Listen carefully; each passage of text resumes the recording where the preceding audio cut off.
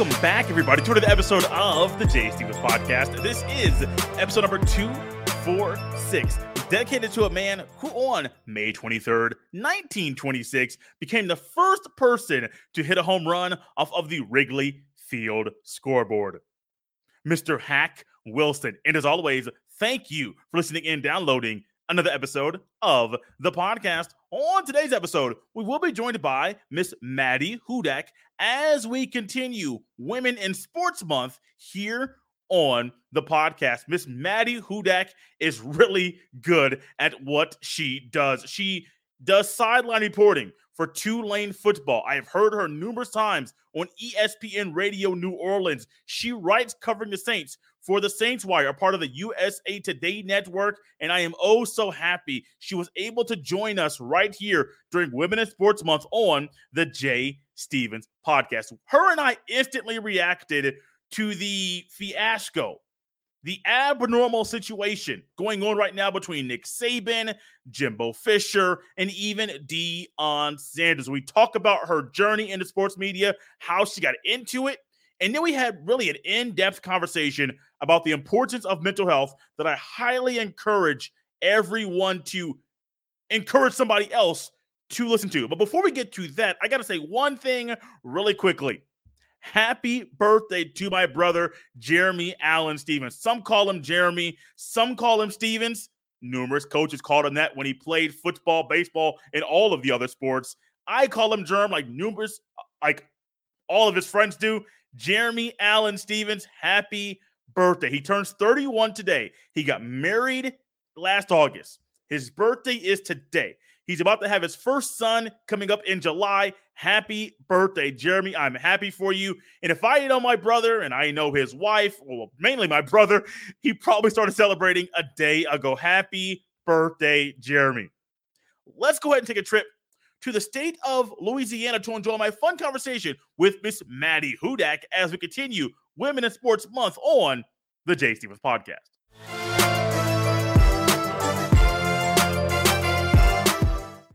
And joining us now here on the Jay Stevens Podcast as we continue Women in Sports Month here on the podcast, it's Miss Maddy Hudak. She is a sideline reporter on the radio for Tulane football, and she writes for USA Today Saints Wire as well. Maddy, welcome to the podcast. Thank you for having me. No problem. I know it's Women in Sports Month, but every now and then there's a topic or something in sports. This is even bigger than the NBA Finals, it seems like, that dominates every conversation we have on the radio, maybe articles that are being written, and it's Jimbo Fisher and Nick Saban. When you first heard Jimbo Fisher clap back at what Nick Saban said when he was talking to his boosters, what was your initial reaction? I'm going to be honest, I had just kind of woken up and gone on Twitter, and so it took me a while to really comprehend like what was going on. I think he let a lot of his feelings that he perhaps should have like written in an email and deleted public. I'm sure he'd probably have thought a little more about like the narcissistic comment and everything. But at the same time, I think that, Nick Saban kind of started it.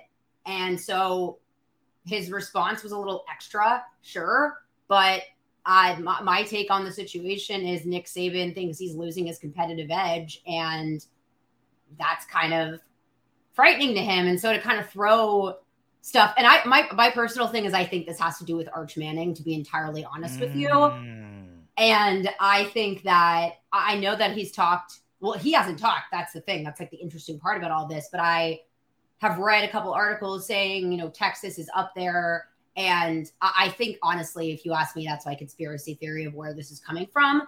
Even though, ironically, Arch Manning probably wouldn't care about the money whatsoever. But I think Saban has a point in that it's not regulated well, but his reasoning for it is where I lose him, because he doesn't like it because it's going to affect his ability to recruit and monopolize the recruitment process as he's done. And when he says parity in sports, that makes me laugh out loud because you are the definition of the antithesis of parity. Like you have dominated, and there's been no ability, literally no ability for other teams to make any type of run at it. And also, to me, it's not about the schools and that. It's about a lot of kids who really could use money for their families. There was this guy that went to Tulane. His name is Devin Walker. My freshman year, he was paralyzed in the opening game. Oh, wow. And so I think of people like that, and people, I think it was Justin Ross, if I'm saying that correctly, the wide receiver that he was projected to be like a first or second round pick. Yeah. Yeah. And Justin so I Ross. think about those guys, and just the fact that a lot of them, college is it. And it's also, and then you read Tariq Cohen's heartbreaking Players Tribune piece where he talks all about how difficult his life was and how he had, felt like he'd made a deal with the devil by signing an NFL deal. We shouldn't be having this kind of happen when schools make so much money off of these kids and they're putting all of their time and energy into it. And yeah, some of them have scholarships, but that doesn't mean that their families are well off. It just means that their families aren't in a complete state of disarray trying to send them to college. So I think it's, to be honest, a bunch of salty men who are kind of making it a me problem, where I see a lot of their arguments, but I think they could both look in the mirror at that kind of narcissist comment and realize that they're both making it about themselves rather than actually helping college kids in one way or the other. Saban generally has these moments where he sounds like the old man that's basically saying, get off my lawn. This is my territory. Yes. This is what I have been doing. Don't come over here and come up. I host Locked on Buckeyes, and I actually did a little comparison between Jimbo Fisher, Ryan Day, Lincoln Riley, their recruiting rankings. And for Jimbo Fisher to have the number one recruiting ranking right now, and the highest he has had at A&M is number 5, which was his first year, that was startling to me. Now, I don't follow the recruiting rankings like ranking each team. I really more care about where guys go, how they fit into the system. But with Jimbo Fisher having the number one recruiting ranking right now, well, for this cycle, 2022, and then for him to have all these transfers coming over, something is happening. It doesn't take a rocket scientist, doesn't take someone that's in his corner to realize something is going on. And honestly, Jimbo kind of clapped back like, hey, he's saying this about me. I still think Jimbo's doing something that he shouldn't be doing. I don't know what it is, but Saban sounds like that old man, get off my lawn. Jimbo Fisher is sounding like there's something that Saban did when they were coaching together that Jimbo Fisher has never said, but now he is voicing his frustration with Nick Saban, and all of a sudden it comes out where he calls. Here's the weird part. If I call a press conference, now I know coaches, they're late all the time, whatever. If I call a press conference, I call it, not the AD, nobody. I'm responding to something. I called a press conference. I'm going to be on time. This man was 10 minutes late, spoke for 10 minutes. The reporters were there for the entire time because they don't know when he's going to show up. You're late to your own press conference that you called. To me, that's embarrassing, but that's the culture that is out there with college coaches. I get it. But yeah, Saban sounds weird. Jimbo sounds weird. They're both frustrated. And I just hope at some point we get a Jackson State-Alabama matchup. Now, it's going to be embarrassing. Don't get me wrong. It's probably going to be embarrassing.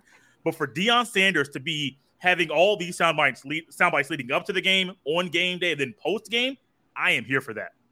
Oh, you could, do an Oscars red carpet pregame show of that game. Every single person. Because it's like reality TV drama meets sports. And that is a weird crossover thing. But I think you're right where I think – there probably is something going on where there's smoke, there's fire kind of thing, but don't be messy and throw stuff out at a panel like Nick Saban. And then just don't say that stuff out loud. Right. Unless you really want to be saying these things, to say the next day, oh, I regret saying these things because then Jimbo went and got a lot of stuff off of his chest. If you guys had perhaps just not been messy in public in the first place, then we wouldn't be here. And again, it's making it about them and not about the kids. So funny, entertaining. Can't wait to see the follow-up. See if any other coaches chime in on this palooza of mess. But I agree, it was very get off my lawn. Yes, extremely. One thing that I have noticed about you is that you have fun with your job. Unlike Jimbo Fisher, who is frustrated, Saban just sounds like an old man. Deion Sanders just is being Deion Sanders, the personality that he is. You love what you do. From the sidelines with Tulane, from writing for the Saints for USA Today, from the Scout Academy that you're doing right now. You love football. You love what you do. When did you know you wanted to have a career in sports media? To be quite honest, it kind of happened almost serendipitously. I got laid off during the pandemic. I was in the legal field. I'm going to be honest, I was kind of wishing to be laid off during the pandemic because I had wanted to leave that job for a while. I just didn't feel like I wanted to. I was in the legal field and I had gone to school for psychology. I did jury consulting, and then I moved over to the law. I got a grad degree in legal studies, and then I'm sitting there realizing I don't know if the law is the right place for me. And my job felt understimulating. I didn't feel like I was really getting enough brain power out of it. And so I kind of had just started writing on the side about the Saints just because I was bored. And then the pandemic happened. And then everything was, desolate and weird. And so sports were kind of this nice source of escapism almost. And so I got laid off in August of 2020, which was right around the time that things start to gear up for football. And so, I'm on unemployment and I was looking for another job in my field. I still really hadn't decided, sports, but I just, was like, well, I might as well spend this time and try to just enjoy myself and kind of see what happens. And I started gaining some traction and I realized, this is what I always knew I wanted to be a writer in some facet. And I think I was doing it backwards, where I was trying to jump industry to industry and find a way to write within those industries. Whereas that's not very easy to do, to become like a legal writer. It's a very niche field and things like that. But kind of realizing, I want to write and do something in that aspect. And then sports made such obvious sense to me. I've been watching football since I was in like sixth grade or something, and just have always, I was an only child. And so I kind of felt like it was a good thing for me and my dad to talk about a lot of the time. So it just all kind of fell together like that. And then I decided, why not move to New Orleans and see how it goes? And I think it was really, when I started doing that sideline work that I really felt like I was on the right path. Like there was just something about being in the mix and going to training camps and going to practice, being on the sideline and really just getting that rush that I never got at all in my old jobs. And that's when I realized, this is what I want to be doing. I don't know exactly what in this industry, but I know that, football is where I'm supposed to be. Sounds like you've been a Saints fan for quite a long time. You mentioned writing for the Saints kind of on the side in your own free time. How did that whole love for the Saints come about? Yeah, so I'm from the Bay Area, but my mom is born and raised in New Orleans. My dad was from Cleveland, so pick one or the other, and we went Saints. And we did not go 49ers because of the previous division history with the Saints. And then, I'm sorry, Katrina happened, honestly. Right. My mom and I came down here in December of 2005 to volunteer, and I didn't really get it when I was watching it on TV because it was, almost inexplicable. But being on the ground here, seeing the immediate impact, and then seeing how, it was kind of like a microcosm. We went back to California. I'm not living in this state of disarray, but I remember watching these games with my mom, watching my mom's reaction to the block punt, this catharsis that was almost released. And, that's really, I think, when I started to become a fan of it, was really through this lens of the Katrina and my family and what that meant to the city.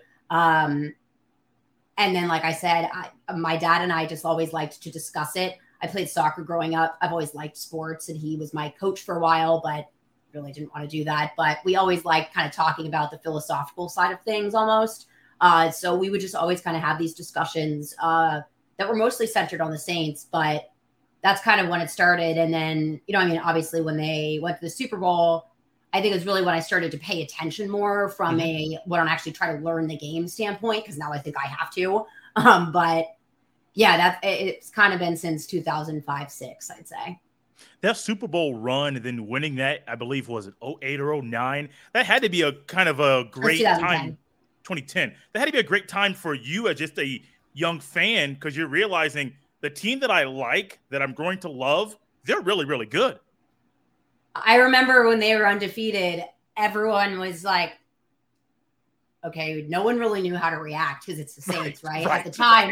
And we're like, this has to stop. And I'll never forget that Dolphins game where they had like a 30-point comeback or something.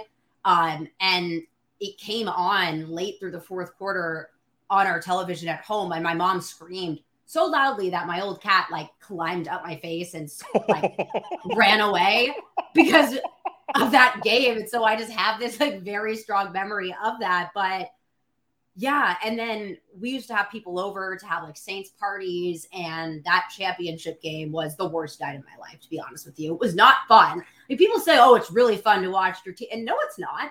It's not fun to watch a game where there has to be a interception to send them to overtime and then to kick, a field goal, which you can't do anymore. But, that it was not exciting until it actually went through the Florida effing Lee, as Sean Payton put it after the game. And then my mom and uncle booked tickets here immediately. They're like, we're going to New Orleans. This is never going to happen again in our lifetime. And it was the day before my birthday, I remember. And so I asked them to take me with them. So I was actually in New Orleans for that game, went to Bourbon Street afterwards. That was, there was a lot of hazy memories, but ones I certainly won't forget.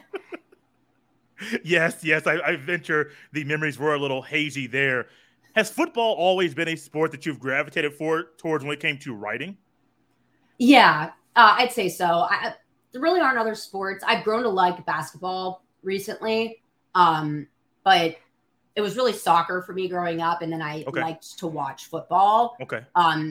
And that's kind of where I think, I kind of started from a defensive side of things, which is, ironic because the Saints defense, until recently was kind of a sore spot. But I always kind of seemed to understand that side of the game more. But yeah, it's always been football to me. It's always kind of been, my love sport. I just think it's from an intellectual standpoint and just from, an analytical standpoint, there's so much to go through from, statistics to just really everything. There's coaches, relationships, history. I just think that there's so much beauty in the game of football. I always say people say life imitates art, but I feel like life imitates sports a lot of the time.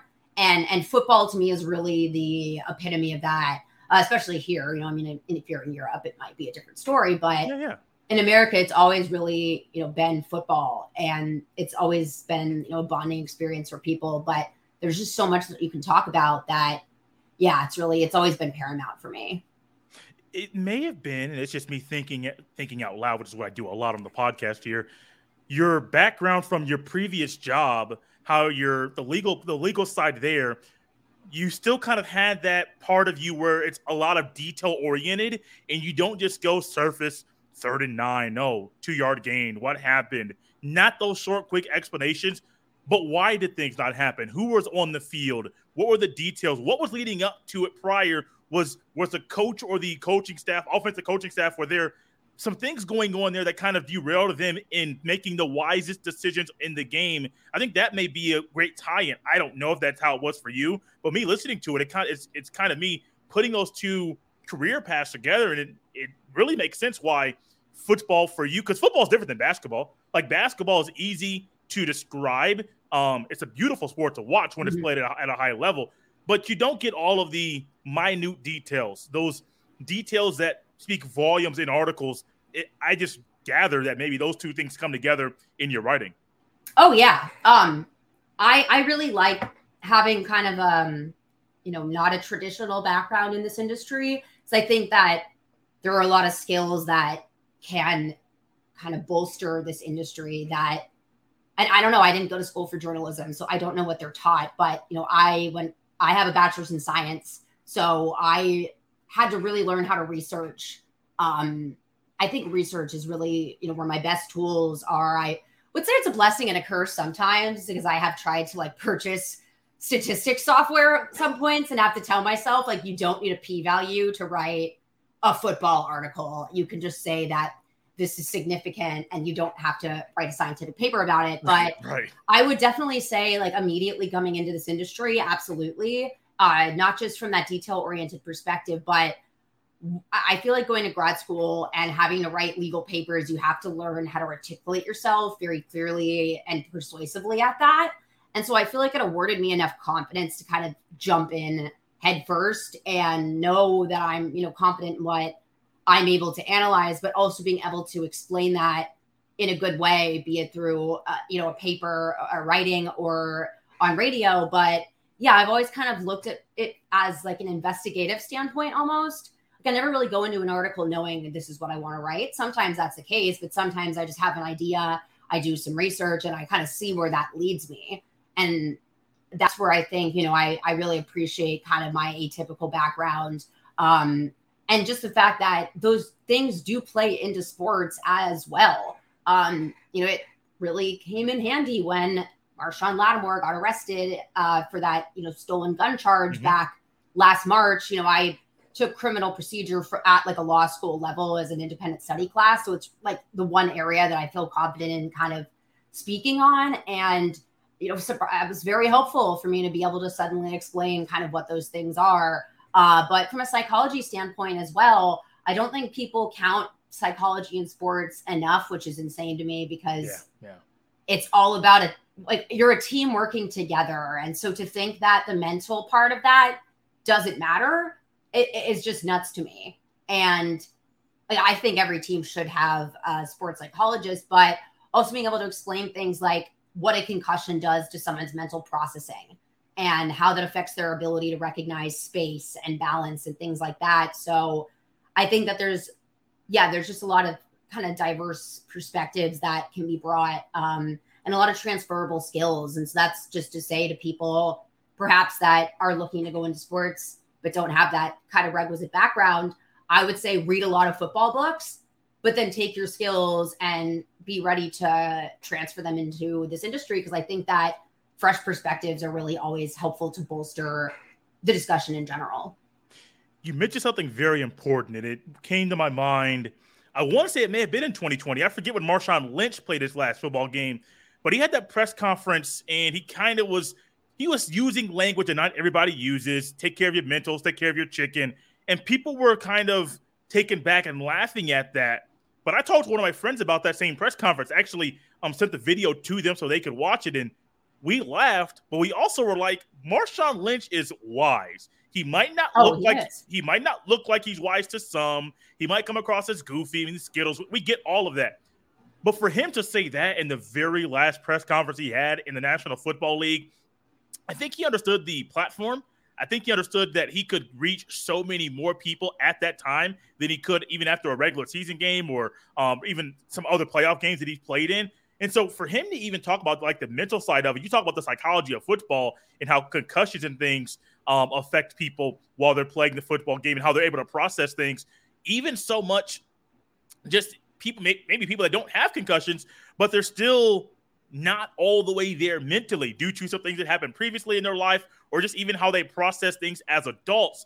I think Marshawn Lynch, that admonishment maybe, or that warning or encouraging word that he gave, many people can realize the psychology is not just in football and not just concussions, but it's everyday life. Take care of your money, take care of your mentals, because if you don't, as he said, he's seen so many people get out of this league and fall apart.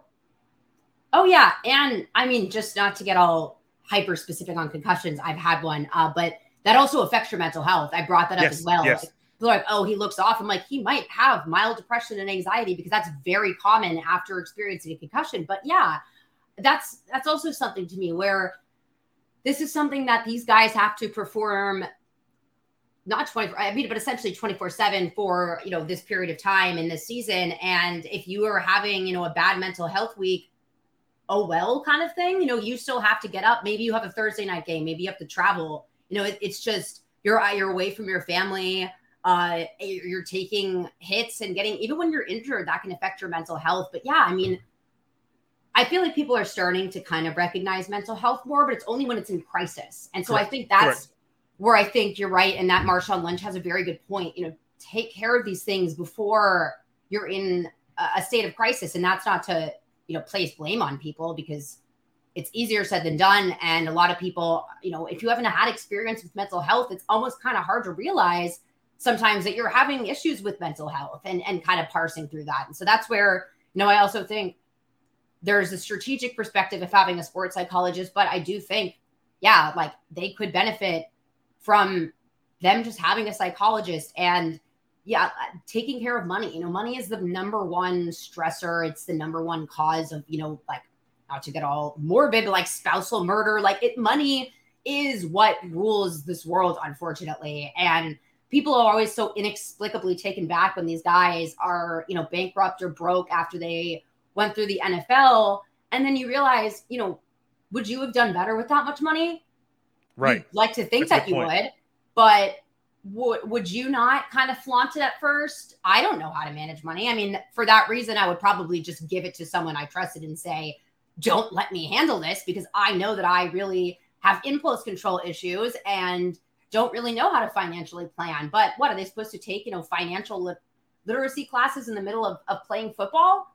And then you get that one injury, think of Tariq Cohen again, and think of that story he wrote, how he just signed this guy. And my God, he just blew out his Achilles again the other day, like 2 days ago after the ACL. And it's like, he might not ever play again at this point, depending on how that heals. And so he has that one contract where he thought that was a lot at first, but you think the next one's going to come, and then you get hurt, something happens, you get cut, and then you have bills to pay, you have debts that you have to pay off.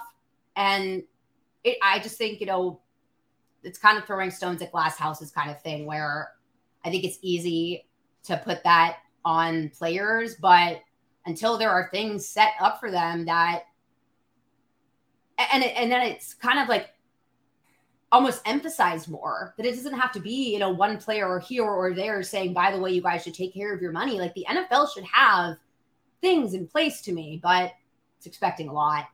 But yeah, I think that the sport continues to evolve. I do think it is promising that there is at least an acceptance of mental health, that people are starting to talk about it, because even 10 years ago, that wasn't the case.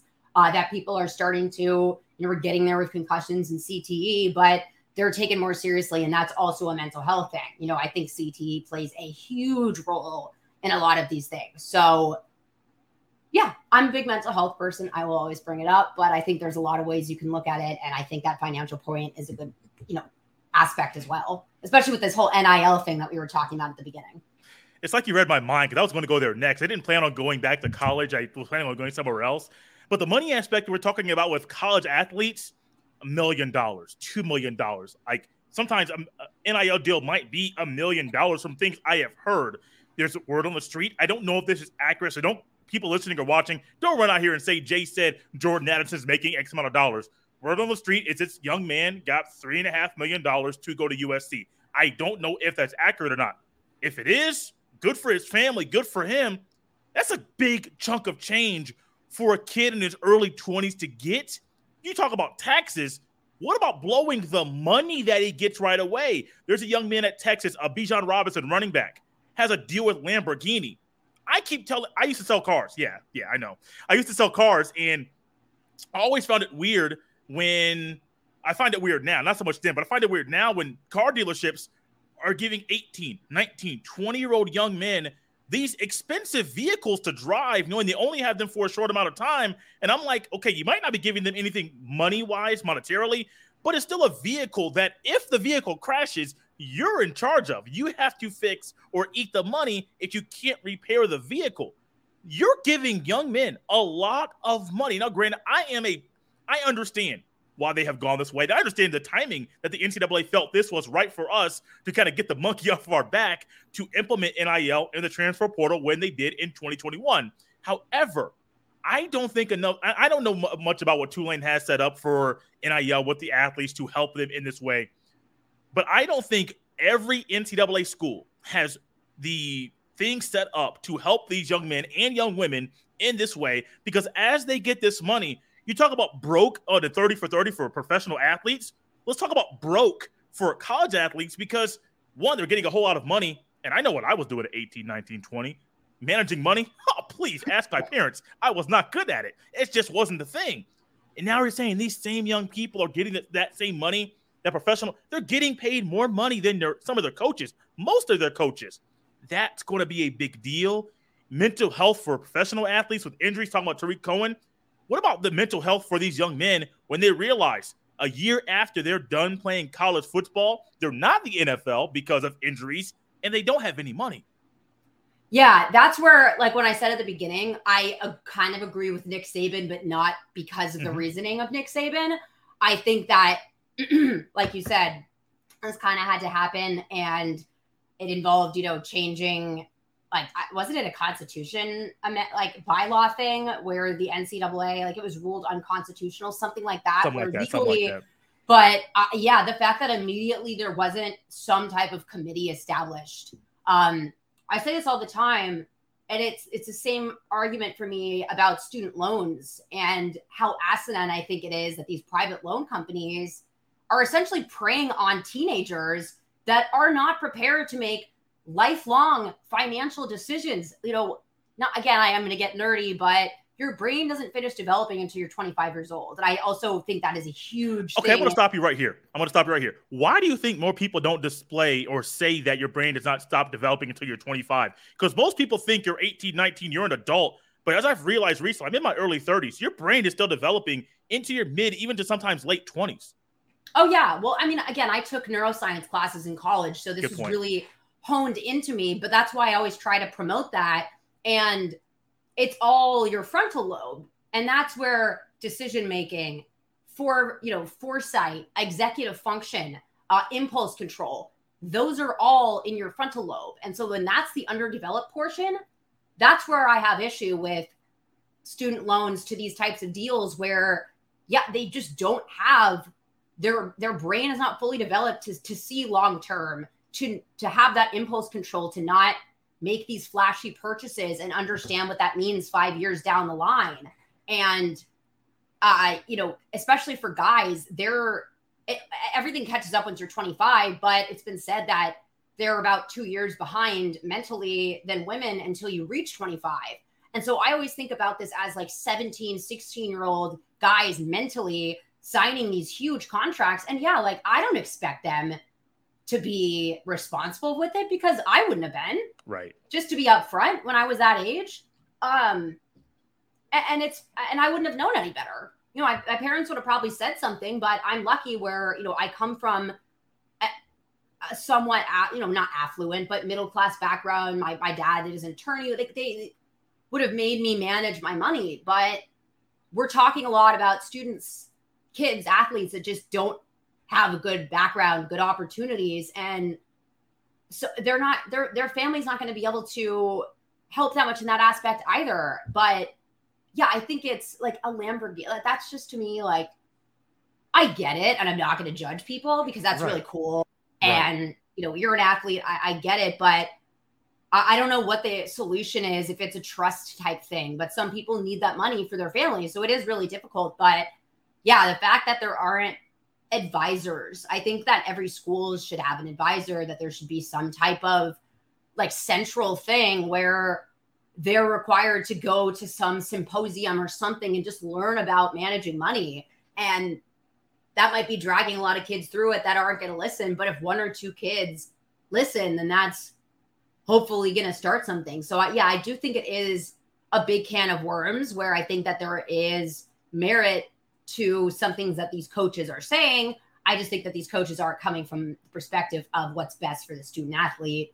It's what's best, for me and my program. So that's where kind of their criticism comes from. But yeah, I think there's a lot to unpack there. So at least it seems to all be going in the right direction. I just hope that it isn't one of those things where there's like, to me, a lot of the time, not like an example, but a lot of the time there has to be that case where it goes really wrong for someone, for people to realize kind of, the dangers of this type of stuff. So I don't hope that's the case, but it's kind of like COVID, right? Where, until an NFL player or coach got it, no one was really paying attention to it in the NFL kind of thing. So I think until something goes poorly for a kid financially with these deals, why would you, not accept them and not, learn kind of how to invest and not spend that all at once when you're an athlete in the prime of your life in college? It's just, it's big can of worms. Yeah, it does always take that one example, one person falling or being in that example where things change. I remember you say COVID. I go back to 2020. I told someone, probably last year this time, and I said, I don't think the NBA would have shut down or even the country would have shut down if it wasn't for Rudy Gobert testing positive, and really the whole fiasco kind of a scene that he made, rubbing his hands in the air over the microphone and then going back to the locker room after that press conference and he tested positive. I don't think the country or even the NBA would have reacted as swiftly as the country would have reacted as swiftly as it did if it wasn't for the NBA, because of how big the NBA is in our country. If it was the NFL, I don't know how crazy things would have been. NFL is king. But the NBA was right there, into the season, about to go into the playoffs, a very pivotal and important part of the season, of the year. And you're saying, no, this is more important than us continuing our season. And that, I think, spoke volumes to our country, where it's like, we got one example. Do we want 1,000? Do we want 5 million? And the country ended up saying, let's halt this thing right now and move forward. So that one example, we saw what the NBA saw in the NFL. It's unfortunate. I do think we're going to have one example in college, which sucks because these are kids, man. Like, these are kids trying to live a life, trying to play a sport, and they know what we know. I don't know if they even think about this. One person is going to be an example, and that person's going to change things drastically, but that person's also going to have a worse mental health situation for them because of the decisions that they have made. Yeah, I mean, I wouldn't say I'm a cynic, but again, paralegal mom, lawyer dad, it was always kind of worst case scenario thing. What is that? And that to me is what this worst case scenario is. But you just think about everything. I think it took what happened with Aaron Hernandez, for example, for them to finally pay attention to CTE kind of thing, where someone has to kill someone and then kill themselves and have us study their brain in order to take seriously what people have been trying to say for years. With Bob Costas got blacklisted from whatever network for trying to bring up concussions. It wasn't like that was a secret, but it just had to take the worst case scenario in order for them to finally face it. And so I hate to say that that's what's going to happen, but honestly, maybe the coach is making it about themselves and taking it in that direction. Maybe that'll actually lead to something. So maybe that's my wishful thinking here, is if the top dogs are the ones fighting about it, then maybe there'll be some infrastructure put in. And you kind of hope that that's the case to come out of all of this, because that would be much better than it, like you said, being a real human being that's going to have to deal with the consequences of this in order for everyone else to kind of see the picture. I want to play devil's advocate really quickly, because your boy likes to do that every now and then. You mentioned the coaches kind of voicing their opinions and really putting this out on Front Street. Saban always does this. This is nothing new with Saban. Saban is always kind of voicing his opinion and then capitalizing on what other people cannot catch up with him with. I wonder if it needs to be a different coach. And I'm not disagreeing with you saying a coach needs to speak up, but I don't know if Saban or Jimbo or even Dabo Swinney are the coaches where people will be like, change needs to come. Is it Lincoln Riley? Is it a Ryan Day? Is it Brian? I don't know. Is it Brian Kelly? I don't know. But I think if it's the same guy or two guys or three guys constantly saying stuff, it's kind of like when you're at school and you're talking to somebody, but the teacher is talking. You hear the teacher, but you're not paying attention. We hear Saban. We hear Jimbo. We even hear Dabo Swinney. But people don't really pay attention because it's the same thing over and over and over. It might need to be another coach that's at that elite level who says, look, we need to figure something out, because if we don't, we're not only going to be able to monetarily really help these young men on the front end, but on the back end, we're going to really be having kids come back to us saying, I need help. I can't put Delonte West situation.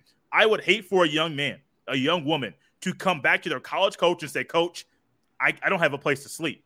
I can't put food on my plate. They're like, what happened? I was young. I had this money and I blew it. Next thing you know, I am a Delonte West at this young age. I'm not making light of Delonte West. I'm not the kind of guy, but maybe it does need to be somebody else at that elite level, basketball as well, to be able to say, look, we need to change things to help these young athletes. I agree. I really do agree with that, because again, when it's coming from Saban, it's coming from a place of bitterness because he can't monopolize anymore. Correct. And I'm sure if he was the one that had the ability to give all of these deals, we wouldn't be hearing a word from him. It's only because it's the one competitive edge that he's always had in recruiting. Now it is becoming more equitable, if not more skewed towards other schools. And so, yeah, it's yeah, it's a kid that gets everything and then complains about something getting taken away. No one feels bad. No one cares. And, you still have the ability to recruit athletes and, but I agree. I think it is. And I think let's say it was switched and, we're saying that there's something perhaps going on with Texas A&M and the money they're giving, but perhaps instead of getting in this argument with Nick Saban, Jimbo would come out and said, we are really excited about, I honestly don't know like what's going on with them. I'm just saying as a hypothetical, like let's say you came out and said, we are having all of these deals be signed and that's fantastic. But our next step is going to be implementing them learning, about financial advisors, about financial literacy, because the worst thing to happen. So I think it almost has to come from someone in a position of strength here to say, we have these resources and we're going to provide them, but we understand like with great power comes great responsibility. And we have a responsibility here to these kids. It's not about us. It's not about the fact that these kids might make more money than us. Okay. These coaches, over the span of their career, they've definitely made more money than these guys are making, in these one-off deals. And they have, at this point, perpetuity and ability to leave coaching, go to another school, go into media or something. I'm not worried about those guys having monetary issues. So I think it is someone that has to kind of step up, someone that has the ability to sign these players to say, this is something that we need to do. And something that we need to implement. And, while I brought up Arch Manning before and how I do think that's the crux of this thing, I really do feel like he is a good pendulum switch because, yes, he is a Manning, so money is not an issue to him.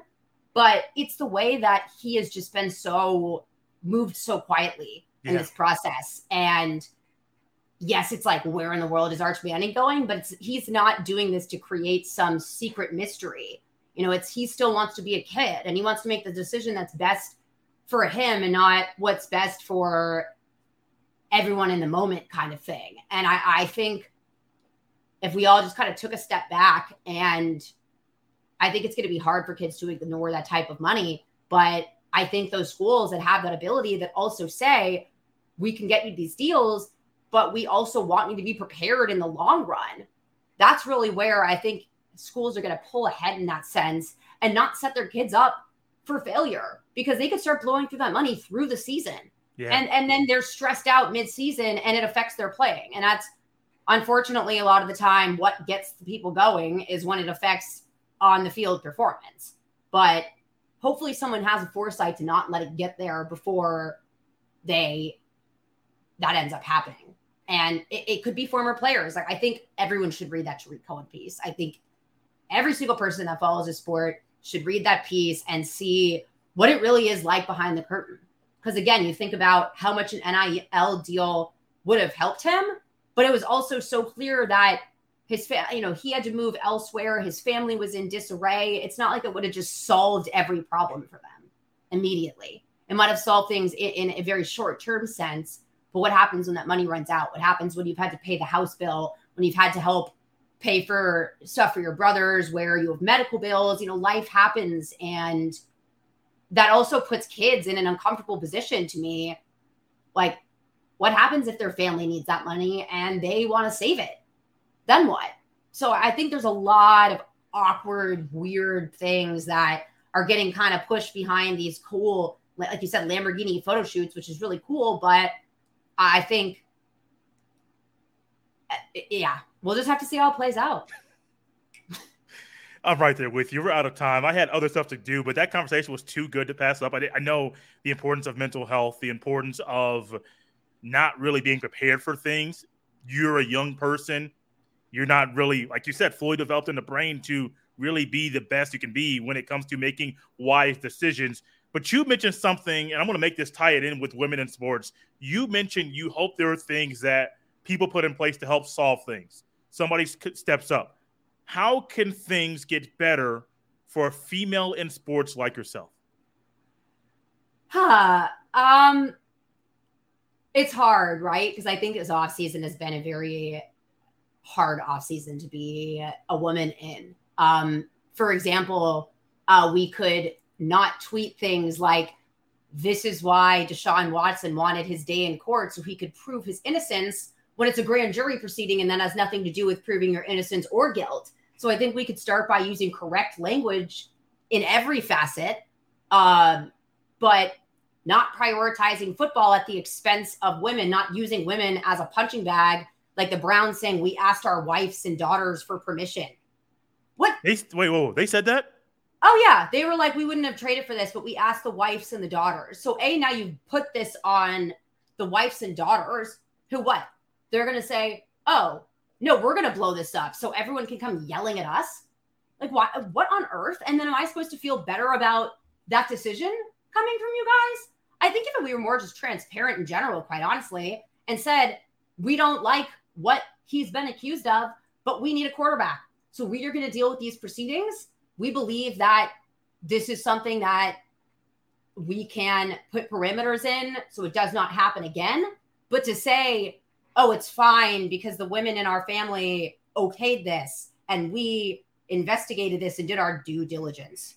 Okay. I think we could stop using that word as well. But it's little things. It's just using the correct terminology. I did this piece where I was asking my take on, using the word girl versus women. And it's something I have to kind of think about now too. But you think about it, you wouldn't say boys basketball like you'd say girls basketball or girls soccer. It's always been men's soccer, men's basketball. And then football is just football.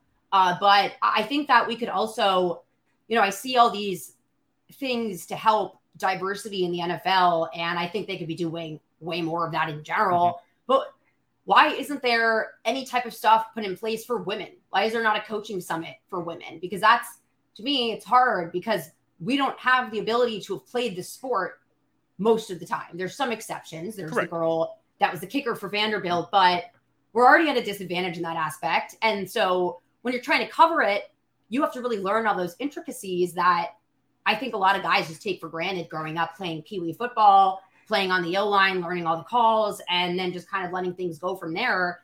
And so I think there could just be more opportunity for women to actually get into the league itself because there's like 2 or 3 female coaches at this point. That's really awesome. It really is great. Yeah. But you know what? Are we only allowed to cover the sport? Because if that's the case, then we're still kind of not being equal here. So I just think that in general, using the correct language, not asking women to give their opinion on sexual assault cases and, well, what about Ben Roethlisberger and what about this? Why am I required to open up my wounds and give my opinion on this? It just feels kind of like this demand for our perspective, and then our perspective is often thrown in our face when it doesn't line up with what they want in terms of a conclusion. And so I think just empathy towards the fact that you might not understand. And I think we could all learn a lesson from that in a lot of ways, from racial things to like LGBTQ things. It's just, if it's not something affecting you, then maybe take a step back and realize that you might not understand all of the things that go into that perspective, but you're willing to give that perspective the benefit of the doubt. So I think just kind of respecting our voice for what it is and the fact that it is a fresh perspective. And I think that there's nothing wrong with the fresh perspective. But I really do think that there should be more women actually on the field and not just as sideline reporters. I really like sideline reporting, and Tulane is great. It's not just this gig where I'm in the corner giving injury updates. I'm really able to give analysis. It really helped me get confidence in myself. But I know that, that's really the only area for girls to go into to try to be on in-field action. So I think that that's really, I think where this sport needs to go is having more women in the NFL, in the league. We'll end it with that. Even though we're not going to try to go any further without we can go for an hour and a half. Trust me, we can just keep going. Thank you so much. I literally mean this. Thank you for coming on. That conversation about mental health was one that I think is needed right now. I wish I heard more about this when I was a young kid, literally a kid, elementary school age, grade school, because it wasn't talked about when I was younger, and I understand more of the importance of it now, and I'm gradually learning as I get older how people around me, they're struggling in ways you can't see because they don't want to show how vulnerable they are. Thank you, Maddy. Where can people follow you on Twitter? And then where can they write. Read some of the things you have written, and then maybe catch some of the Tulane games as well. Yeah. So I'm on Twitter, Maddy Hudak. Yes, like Hudak. It's Maddy Hudak _94.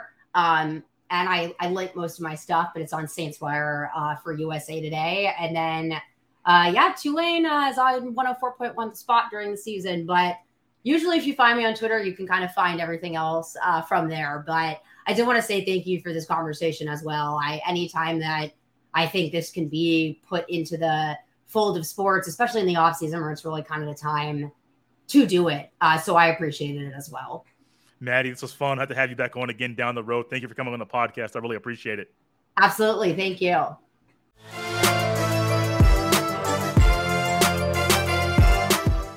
Wow. Just wow. I love sports, but every now and then I know there are times that there are conversations that are bigger than sports. Things that go on off the field that affect things that go on the field. And the conversation Maddy and I had about mental health was so important. It's one that I encourage everyone to encourage somebody else to listen to. Not just because I want to promote the podcast, but simply because I believe we can all get something out of that conversation that Maddy and I had.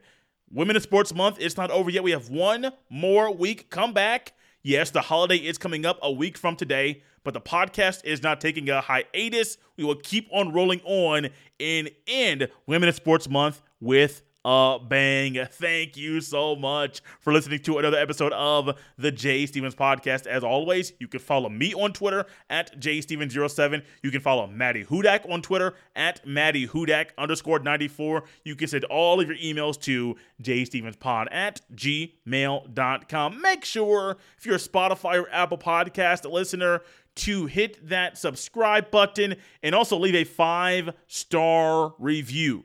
It's a great way, it's a free way to help the show grow. This has been episode 246 of the Jay Stevens Podcast. I will see y'all next time.